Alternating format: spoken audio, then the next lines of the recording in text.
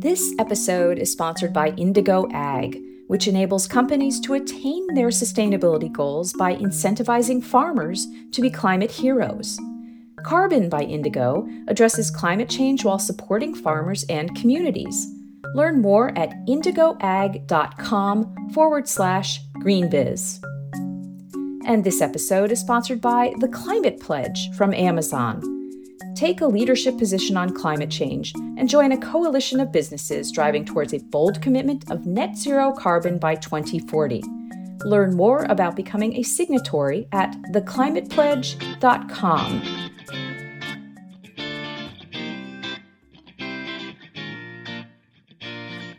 From GreenBiz Group, welcome to this week's edition of 350. I'm Heather Clancy, greeting you today from autumnal northern New Jersey. Joel McCower is enjoying a little post-COP26 R&R. On this week's edition, how environmental NGOs and foundations are doing on diversity and inclusion, signs of progress on decarbonizing hard-to-abate sectors, and why Amsterdam is at the center of a circular fashion revolution. We're talking both style and substance this week on GreenBiz 350.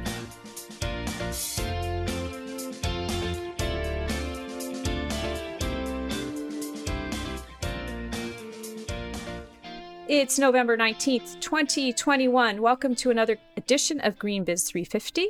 Joining me today as co-host is senior editor Deanna Anderson, patching in from El Cerrito, California. Hey, Deanna. Hey, Heather. I feel like it's been a while since I've been on. I'm excited to chat with you today. It has been a while. So yes, welcome. Thrilled to have you. It's always great to have you participating in things like this. And in fact, I'm going to actually do a little precursor because I think one of the things we should be talking about in our chit chat is the fact that GreenBiz 22 is in person. Yay! Yes, so exciting. Yes, we'll be at our normal digs in Scottsdale, Arizona from February 15th to 17th, 2022. And I'm going to, like, as I mentioned, give a little precursor. You will be at Sidebar, Deanna, where you'll be Yeah. Yeah. I'll be replacing you or Sarah, whoever I'm taking the place of. I'm super excited for that opportunity and excited to talk to folks who we will be interviewing. Hey, one of you can replace both of us, actually. So, but in all seriousness, Sidebar is the program that we run prior to the event live stream. So those of you who will not be there in person in Arizona will be able to see some of the you'll be able to see all the keynotes plus some extras. You get extras that the in-person audience doesn't get. On the Sidebar, and your co-host will be actually John Davies, our senior analyst. So I'm thrilled. I'm excited for the energy and the new perspective that you'll bring to the program, Deanna. But before we get to next year, and next year, which is close, we have a wonderful holiday coming up, the food holiday, the celebration holiday. Yes. Thanksgiving for us in the U.S.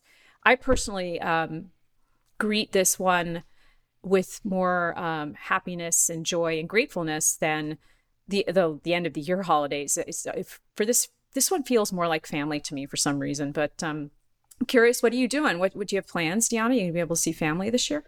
This year, I will be staying in the Bay Area because there's only so much traveling down to Southern California where my family is that I can do per year. But me and my husband will be making a lot of food. I'm going to try baking some bread for the first time. I'm one of those people who during the pandemic has not tried to bake bread much. So I'm looking forward to that. So like from scratch bread, you mean? Like Yes. Wow. Okay. Just like some dinner rolls, but I think they'll be good. All right.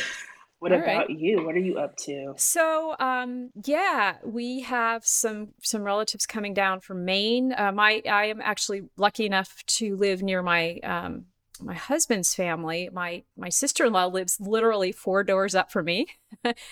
So I'll be walking up the street with all my goodies. And we have some folks coming in from Maine as well. So I'll be seeing family and enjoying them. I unfortunately won't be seeing my relatives, but hopefully a little bit later this year. And actually will be coming to the Bay Area in December and getting to see, actually for the first time in like 2.5 years, my little brother. So excited about that. Yeah. So that's our week ahead. So I think what we should do now, though, is talk about the week in review.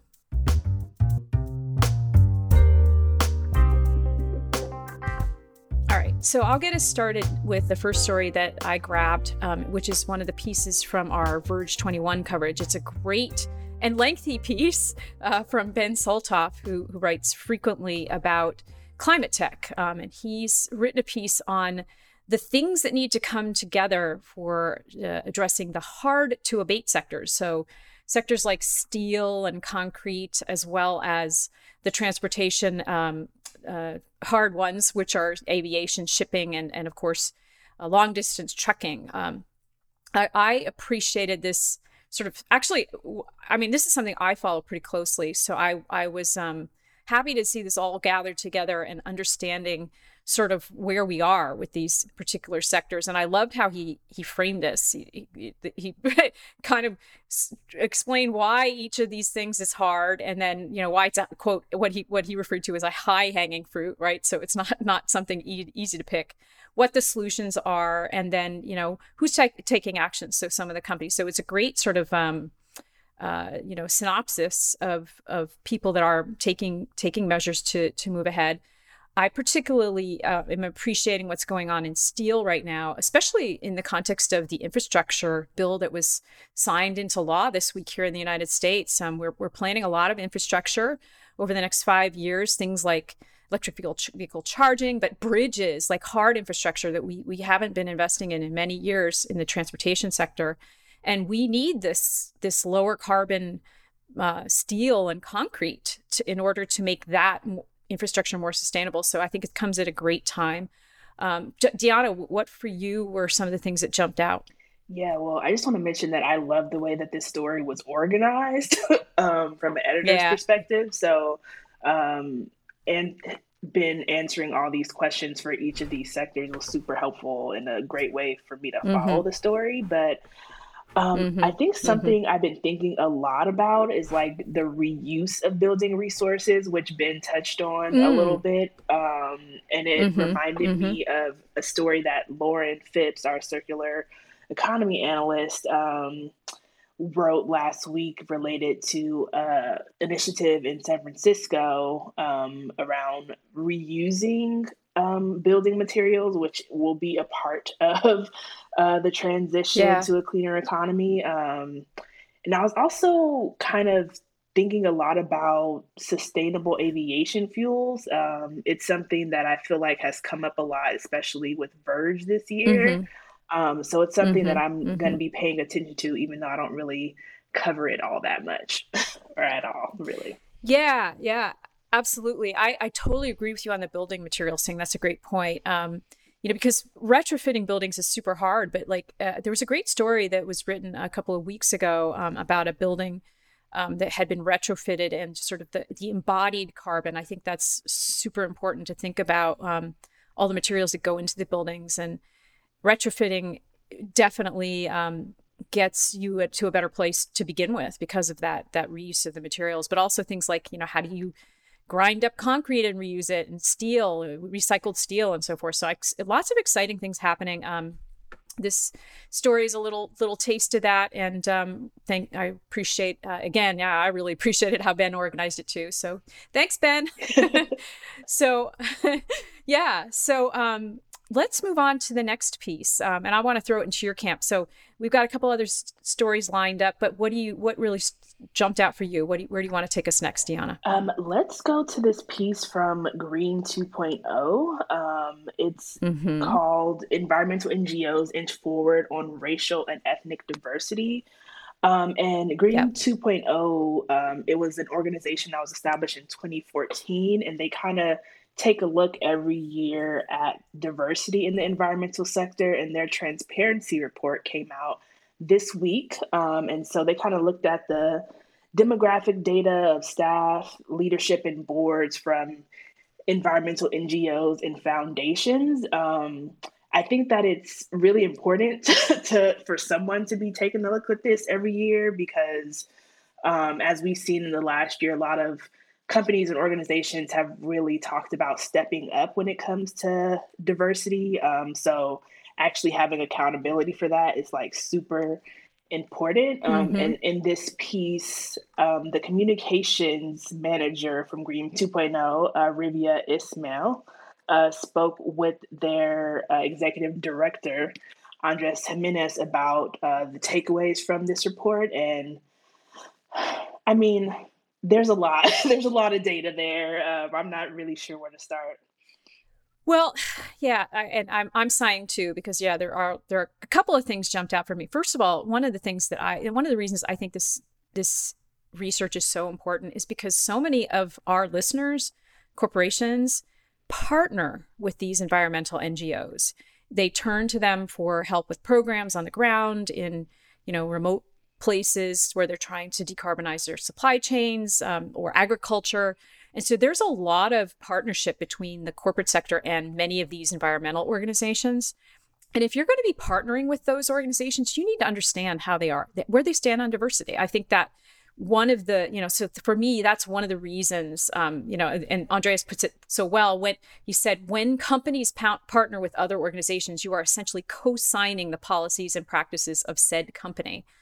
So if you're, you as a corporation or professional from a business are partnering with an NGO that doesn't have a sound track record on diversity, equity, and inclusion, I think that's something it's a red flag for me.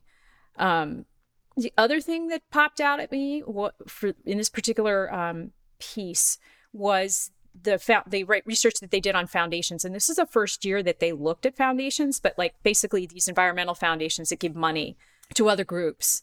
And the thing that really kind of stuck out for me was how much of the funding was going towards white-led groups and organizations on the ground. So like these environmental groups are giving a lot of their money to and I forget what the percentage was, but it was like, the multi-year funding percentage number blew me away. The research found that groups led by people of color received less than 1% of the multi-year funding, with white-led groups receiving more than 99% of multi-year funding. That blew me away. I was just like, what? I guess I don't know if I should be surprised. I mean, I don't know if I'm surprised. I'm just flabbergasted. Yeah. So I felt the same way reading that line, and in my notes I put that's a shame just because I feel like, I wonder, one question is like who runs the foundations and like who are they actually in community with? And I think that sometimes organizations, who they know is who gets the money. So it's not super surprising, but it definitely needs to change. I'm happy that they looked at that. Yeah, I am too, and I'm looking forward to seeing where that data moves in the next year, because I think just even looking at it is something that gets people to think about it, and maybe they haven't been thinking about it, which is like as you said, a shame. So in any event, great research. Definitely take a look at the transparency report card by Green 2.0. There's a piece on our site this week about it, but of course you should read the entire report. So where do you want to take us next? We are going to take you to your story about Rivian's IPO and something. Yeah. So this piece is electric truck and van company Rivian. They had a record-breaking IPO last week. It was valued at more than $100 billion. And that is more than a market capitalizations for General Motors or Ford Motor Company, which... wow. When I read that, I was like, should I get into the EV business? Like, should I change careers? Can you share a little bit more about like reporting this story and like what stood out to you while you were doing this work? Yeah. So ironically, when I was at COP, one of the things I did was spend the day with the climate group. They had a session on it was called Route Zero. And so it was focusing on various trends in the electric vehicle sector and also, other types of transportation that was moving towards zero emissions. So I was actually planning to write a piece about freight innovation, so like electric trucking and sort of the innovation that's happening there. We are seeing fleets starting to move that direction, and I was looking at that. I was also there was some interesting news out of COP on heavy duty truck and bus sales. There was, I think it was 15 countries, Canada, including Canada, the United Kingdom, Chile, and New Zealand. They proclaimed that they will work toward 100% zero emission new heavy duty truck and bus sales by 2040. So there was a big announcement on that. And then, and I was gathering all this great information because there were some really good panels and some practical information, which I've buried in here in the story. But then, lo and behold, this company went public, and I was just like, and boom! I mean, you just mentioned that number, and I don't know where they are as we speak, but they popped another, I think, 20% early this week. Wow. So like even this week there, I know, I mean, and I think the only one that has a higher market value is Tesla, right? No surprise there. But anyway, so for me, there was one really, really big thing that made me just particularly interested in this initial public offering.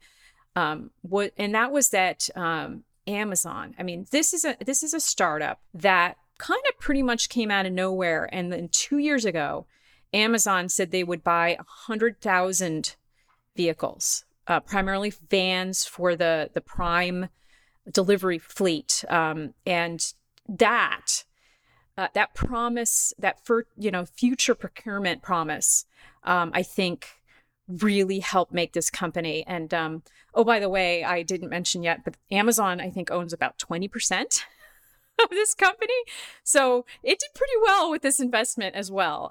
So for me, that the value of these purchasing commitments by big corporations that have that kind of power, and that was like my biggest takeaway from COP was how important it is for large companies to send demand signals for climate tech, to be saying, we want to buy this. You mentioned sustainable aviation fuel a moment ago, and that was another big thing that happened at the event as well. There were a number of commitments by airlines saying that they were going to buy this stuff, and that really sends a signal that these are investments that other companies, that are worthy of financing. So it helps venture capitalists get interested, or banks, that are going to finance the building of a facility. So I'm curious.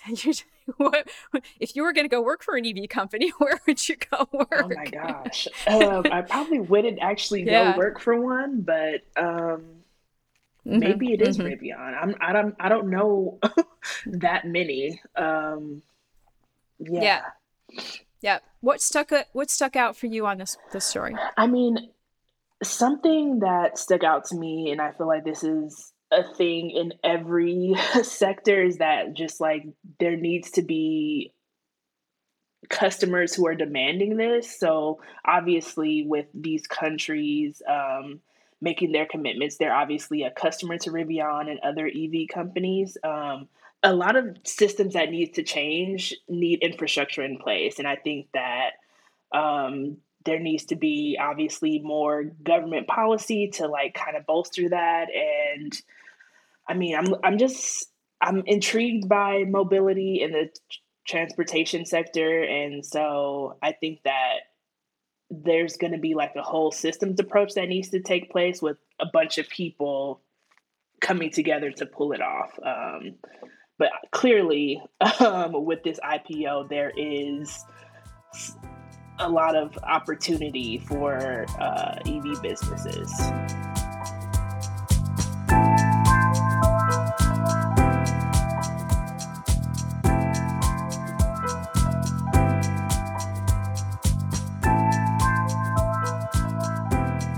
Most of us probably associate the Netherlands economy with two prominent images: windmills, which were predominantly used for grinding grain and eliminating drainage, and the brilliantly colored tulips that are sold all over the world.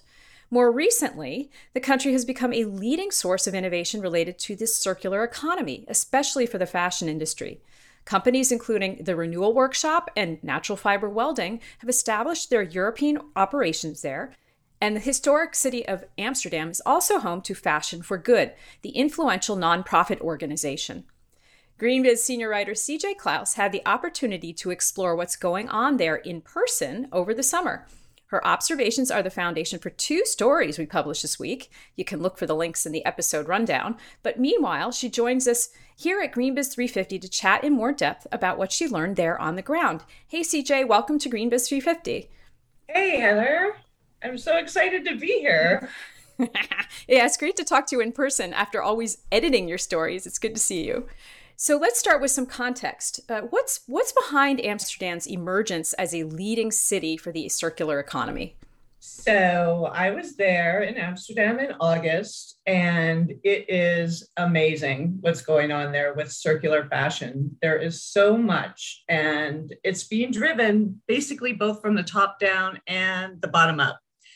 What I mean by that is that the European Union has made circularity a pillar of their climate policy, and they want to be a fully circular economy by 2050. But the Dutch are pushing things even further at the national level. So, for example, they're aiming to cut the use of primary natural resources in half as soon as 2030. Wow. And another thing that's happening is there's a proposal before the Dutch Parliament that would introduce extended producer responsibility for textiles and clothing in 2023. So if that passes, it would make producers the brands responsible for the waste. Yeah, pretty big. Yeah, it's huge. And that idea is growing throughout Europe. I think we're going to see a lot more of that. Amsterdam in particular is prioritizing fashion and textile for a number of reasons that I mentioned in one of the pieces that I wrote. And one of those is that there are a lot of international brands that have their European headquarters there. And there are also a lot of innovative, sustainable Dutch startups, entrepreneurs. And this is kind of where the bottom-up aspect comes into it. Designers, startups, nonprofits like Fashion for Good, you mentioned, they're all there collaborating, and they collaborate with the local government too. Everyone's kind of working together. But if you want to dig even deeper, and I know you do. So I do. I mean, yeah. So why? So you gave me the reasons, right? So the policies are there. What about, I actually live, believe it or not, I live in a little town that was like Dutch. It's very, very Dutch. And it's, oh, really? Yeah. I didn't tell you this before. And there's a certain mindset. So tell me a little bit more. I think it has something to do with the social and cultural mindset there as well, doesn't it? Absolutely. Yeah, that's what I got. It's a very practical mindset, not to make sweeping generalizations or anything, but yeah, they tend to be very practical people. And well, so circular economy, there's a nonprofit called Circular Economy, and they did a look at how circular the global economy is. And they found 9%. 9% Nine, single digits. Yeah. Not very. 9. Right. That means that over 90% of the resources that enter the global economy are wasted. The Netherlands, the Dutch economy, is already at roughly 25% circular. Right. That's a lot. I mean, it's still a long way to go, but it's a lot, more than twice. So why? Why? Right. Well, it's what I just mentioned. I think, well, first, there's something of an anti-waste culture there.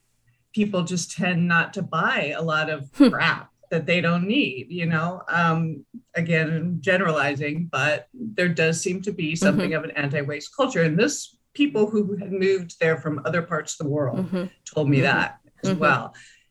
And then there's what I just mentioned, there's this kind of practicality. Mm-hmm. And what I heard over and over again is that this system that we have, the current global fast fashion, make and waste and fly things all over the place, it just doesn't make sense. Okay. It's not logical, it's not practical, it doesn't make sense.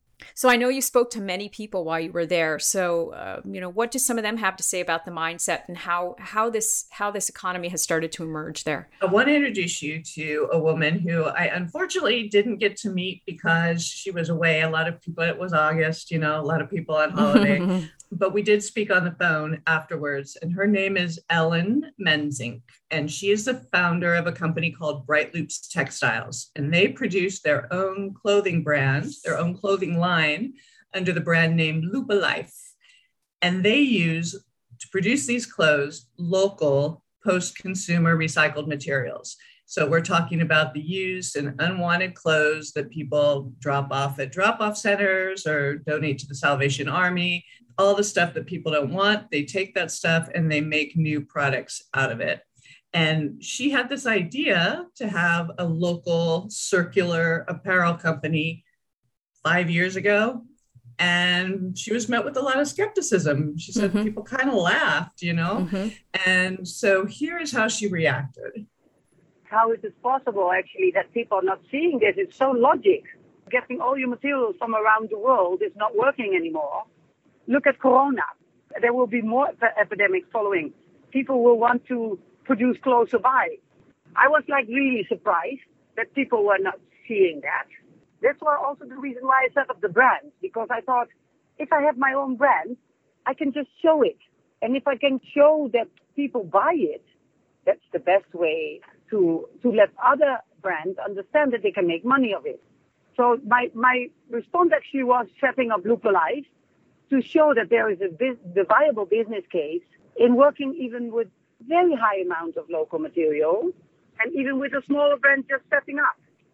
So basically, Ellen is something of a pioneer. She saw the situation, it's not working.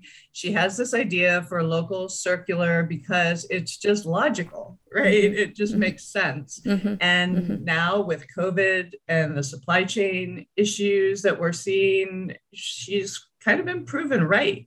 So when you think about different fabrics, right, I think one of the things that many people already are kind of focused in on with circularity is jeans, denim. And I want to ask you, I know you had quite a few conversations around that while you were there. Why is making jeans more sustainable such a big deal? And why in Amsterdam? So jeans are just horrible for the environment. Oh, come on. I wear them though. I know. I love them too. I love jeans. I do. So I don't mean, they don't have to be horrible. That's the good news is they don't have to be. It's just making denim more sustainable is super important because, okay, here's why they're horrible. It takes by one estimate, the most common one online, 1,800 gallons of water to produce one pair of jeans, one singular pair of jeans. And another big problem is that a lot of producers are still using synthetic dyes, a synthetic indigo dye, and that's what gives the jeans that pretty blue color. And it contains a bunch of toxic chemicals like formaldehyde and cyanide. And these dyes often get dumped straight into local rivers where the denim is produced. So this is still mostly in Asia, in India, China, increasingly in Bangladesh. And it can turn the water blue, kills all the fish, it gets people really, really sick, seriously ill. And it's just a nasty, horrible mess. So the way to stop this is to produce jeans with natural materials, natural dyes, and to make them more circular. So we're not buying as many. We use the same pair for longer. And when we're done with it, we give it back, things like that. And Amsterdam fits into this because, did you know? I did not know this, that Amsterdam is the denim capital of Europe. I did not know that. And arguably a world capital for denim. So they don't produce the most there because most of the production is still done in Asia. However, they have the highest number of jeans companies per square kilometer in the world, which who knew? Mm-hmm. So you have big names like G-Star Raw and Scotch and Soda that people may have heard of, but then you also have a lot of smaller sustainable brands like Kings of Indigo, Kiyuchi, and Mud Jeans. All three of these companies are rated great by my new best friend, the Good On You sustainability rating app. So what is that app? Yeah, actually, I want to hear about that app. I'm going to digress us for a moment here. What is that app? Yeah, this has nothing to do with Europe. It's an Australian startup, I believe. And basically they have this database of all the brands that you can think of, really, clothing, shoes, everything. And they rate them mostly on their transparency, what they're doing, and also how transparent they are about how they're doing it. Okay, so you mentioned a whole bunch of jean brands from Amsterdam. What are they doing with circularity? So the three that I mentioned, Kiyuchi, Kings of Indigo, and Mud Jeans, and Scotch and Soda as well, signed on to what's called the Denim Deal in 2020. So this is a deal that involves local government, manufacturers, recyclers, and these brands, and they pledge to include 5% post-consumer recycled material in everything they make. Mm-hmm. And then Scotch and Soda, Kiyuchi, and Mud have also pledged to jointly make 3 million pairs of jeans with at least 20% post-consumer recycled. And this doesn't sound like a lot, right? When I saw 5%, I thought, 5%, even 20, yeah, you could do better. But this is not the post-industrial waste that's from the cutting room floor. And most of the time, when you see a brand that has so much recycled material, it's almost always post-industrial. That's the easy stuff. This is post-consumer, so the stuff that Lupalife is working with, the stuff that people have used and don't want anymore. And it's a lot more challenging to use these materials. Mm-hmm. First of all, you have to get the materials. So you have to collect them, sort them, and rip them all apart. You have to rip everything apart. And so there's a lot that goes into that. And then the quality isn't as good as, say, virgin cotton, for example, because they've been dyed, they've been bleached, they've been stretched, all these things that happen during the process, they've been worn. So it takes effort to make the quality better. And then there's the big problem of blended fabrics, which have become really common. And that's something like cotton polyester blend. You can't use that unless you want to spend the time, money, and chemistry, unless you can figure out a way to chemically separate those materials. Mm-hmm. Sort of like with plastics, separating, or, not plastic specifically, but packaging. Sort of like with packaging, when you have a mix of materials that make up the packaging, it's really hard to recycle because you have to rip them apart and they're melded together. Yeah. So of those brands, is there anyone that's kind of standing out, doing a little bit more than the others? Yeah. So all of that said, hard, not impossible, right? So Mud Jeans is already doing more than that. They're already at 40%. Wow. And and I met their founder and CEO, Bert von Son, at the company headquarters in Laren, which is a smaller town just outside of Amsterdam. And he basically told me that they just signed the deal to get other brands to sign on because they're already ahead of it, right? So they're pledging to do something they're already doing. Plus, another thing Mud is ahead of the curve on is the extended producer responsibility that I mentioned a minute ago. They have a take back program and a leasing program. So they take back jeans that people don't want anymore. They lease products, and that way they get this material to use for their new products. So I want to let Bert explain how all of that works. But on just one little side note, when we met, he had just celebrated his 60th birthday. That's 60 for all you kids out there. We can still do it. The old folks can still do it. Um, and his voice was kind of like raspy and raw because I guess he'd been chatting a lot at this party that he had or singing karaoke or something. So yeah, if he sounds like he has a cold, that's why. So we were thinking, how do we get all jeans back? So one is you get a deposit, so you get a €10 discount when you bring back your old jeans. And first it was only our jeans, but later on we said that's too small. We also take back other brands now, as long as they have 95% cotton. Otherwise, we can't recycle it. And we said, okay, if we think even further that if you have to be the owner or something, or is the product itself, the performance good enough? That was at the time of the sharing economy and Uber and Airbnb coming up. We said, why don't we lease a pair of jeans and get it back after use? So that's how that started. The leasing system, if you want. It's only a 12-month payment, actually. And after 1 year, you can decide either to keep them longer because we don't want to push fast fashion. And our quality jeans are so good that people mostly say, oh, I want to keep them longer. But they can send them back when they want and then start a new lease, which is then cheaper because they send back their old jeans. That's the way it works. And we also do it now with shopkeepers. They get sort of a commission on a lease contract. And we sell now to 300 retailers in 30 countries. But in the US, you can buy online. No, we try to prevent it because we think it's ridiculous to ship back and forth jeans and all jeans back overseas. You know, within Europe, it sort of feels okay, but we prefer to create a hub in the United States where there is also somebody that recycles old jeans, that takes back old jeans, makes it into yarn again, weave the denim material, and then start making jeans.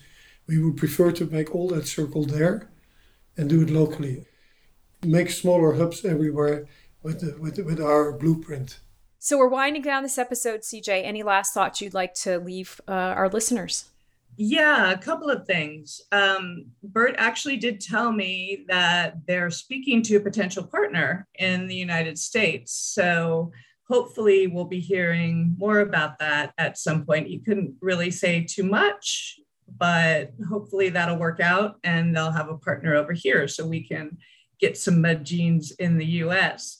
And on that note, another thing that I heard expressed over and over again is this idea of sort of being a model, both at the company level and the country level. So they actually don't mind doing the groundwork and others copying them, others coming in and taking their example and duplicating it, cutting and pasting, one person said. They really want us to copy them. So, you know, all you fashion, sustainable fashion, circular fashion and textile entrepreneurs out there, go to Amsterdam, see what they're doing, get some ideas, and then come back and build it here. Great. Thanks, CJ. Thank you for joining us here on GreenBiz 350. Thank you. It's been really fun. See you later, Heather. And to those of you out there listening, go to Amsterdam, go visit and bring back some ideas. And that's our 350 podcast for this week. Go to greenbiz.com/350 for our weekly episode rundowns. Hit us up by email at the address 350@greenbiz.com. We always love to hear from you. And I'd be remiss if I didn't encourage you to sign up for one of our 7 weekly newsletters. You can find the subscription links at www.greenbiz.com/newsletters-subscribe. Or you can just go to the bottom of our nav bar on greenbiz.com and you'll find it there. Thanks to Deanna Anderson for stepping in to co-host. We'll be skipping next week's episode to observe the Thanksgiving holiday here in the United States. I'll be back on December 3rd with Joel McCower. Until next time, from all of us here at GreenBiz Group, enjoy a restful and healthy holiday, and we're grateful for your ongoing support. I'm Heather Clancy. Take care and be well.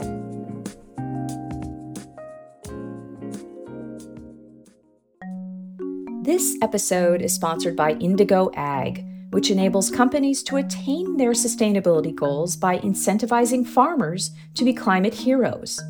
Carbon by Indigo addresses climate change while supporting farmers and communities. Learn more at indigoag.com/greenbiz.